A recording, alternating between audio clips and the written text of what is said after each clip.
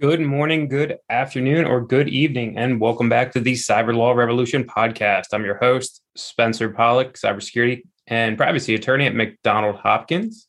As always, keep those questions, calls, comments coming. Call me at 410-917-5189 or email me at spollock, that's S as in Sam, P as in Paul, OLLOCK at mcdonaldhopkins.com. Appreciate everybody coming back today for another episode. Sorry for a little bit of a delay. There we go. And getting the next episode out. A lot been going on.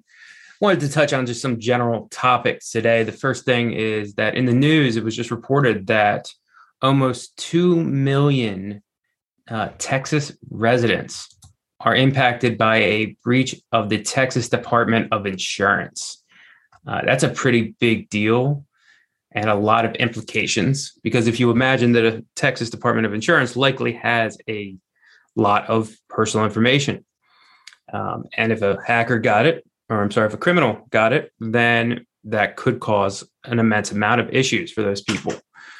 And I've always felt that some of the more vulnerable institutions are obviously the governmental institutions, departments of insurance, Department of Finance, banking, anything in that public sphere that take all of our information that we're required to give that information. You really don't have a choice but to give it. And if those get hacked and breached and taken, the implications are widespread. And I think that's why the government actually has very strict standards when it comes to their cybersecurity infrastructure, cybersecurity safety. They've preached it and they practiced it for a long time, but it just shows that anyone can get hit. It really doesn't matter who you are. It doesn't matter what kind of institution you are. If a criminal wants to get in, they're going to get in. They're going to find a glitch. They're going to wait for that human error to happen. So it's just something to keep in mind when you're looking at these, when you hear about them in the news. The next part is I wanted to discuss the huge uptick in medical breaches, medical incidents. In particular, the Hive, the ransomware group, the Hive, has been really viciously going after medical institutions, hospitals, pharmacies, doctor practices, billing companies, you name it, they're going after it. It feels like the Hive has made a pivot towards a specialty almost in medical. And unfortunately, the medical world is likely behind government, the second most vulnerable in terms of regulations because of the amount of really sensitive, protected health information that medical organizations have, host, transmit, store, manage. And I think ransomware groups really know that. And when they hit medical organizations, they're really able to leverage the fact that they have that really sensitive information to try to extract more money, to try to extract more demands, more financial compensation. And it's unfortunate. As I tell every one of my clients that when they're thinking about potentially paying a ransom, because they think that will counteract the ability or the need to then go notify impacted people, it doesn't matter if you pay or not pay. Your notification obligations are going to stay the same.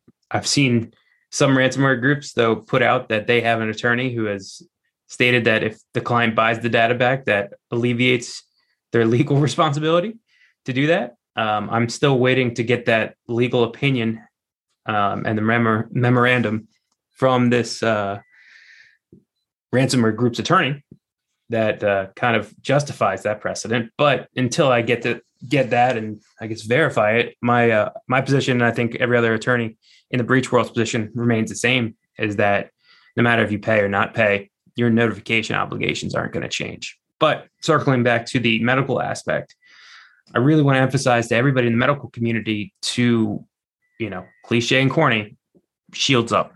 Just, you need to be very vigilant. You need to be very aware. You have a massive amount of responsibility that leads to liability. So make sure you're keeping your policies, procedures, protocols up to date. Work with those external MSSPs to ensure that you're buttoning up your cybersecurity technical infrastructures. Get those compliance attorneys. I know we all hate working with attorneys, but you need them. You need us when it comes to this. Get with those external teams to work with your internal teams to make sure your compliance aspects are all buttoned up as well. The best defense here is going to be the good offense. The good offense is being proactive in all of these steps. Short one today, as usual. Try not to keep you guys bored and keep you on your toes. Thanks again for coming around for this episode. Be on the alert. We'll have some good speakers coming up in the next couple of weeks, months. Looking forward to some new topics. As always, keep the questions, calls, comments coming. 410-917-5189 or email me at spollock@mcdonaldhopkins.com. Have a great morning, great afternoon, or great evening.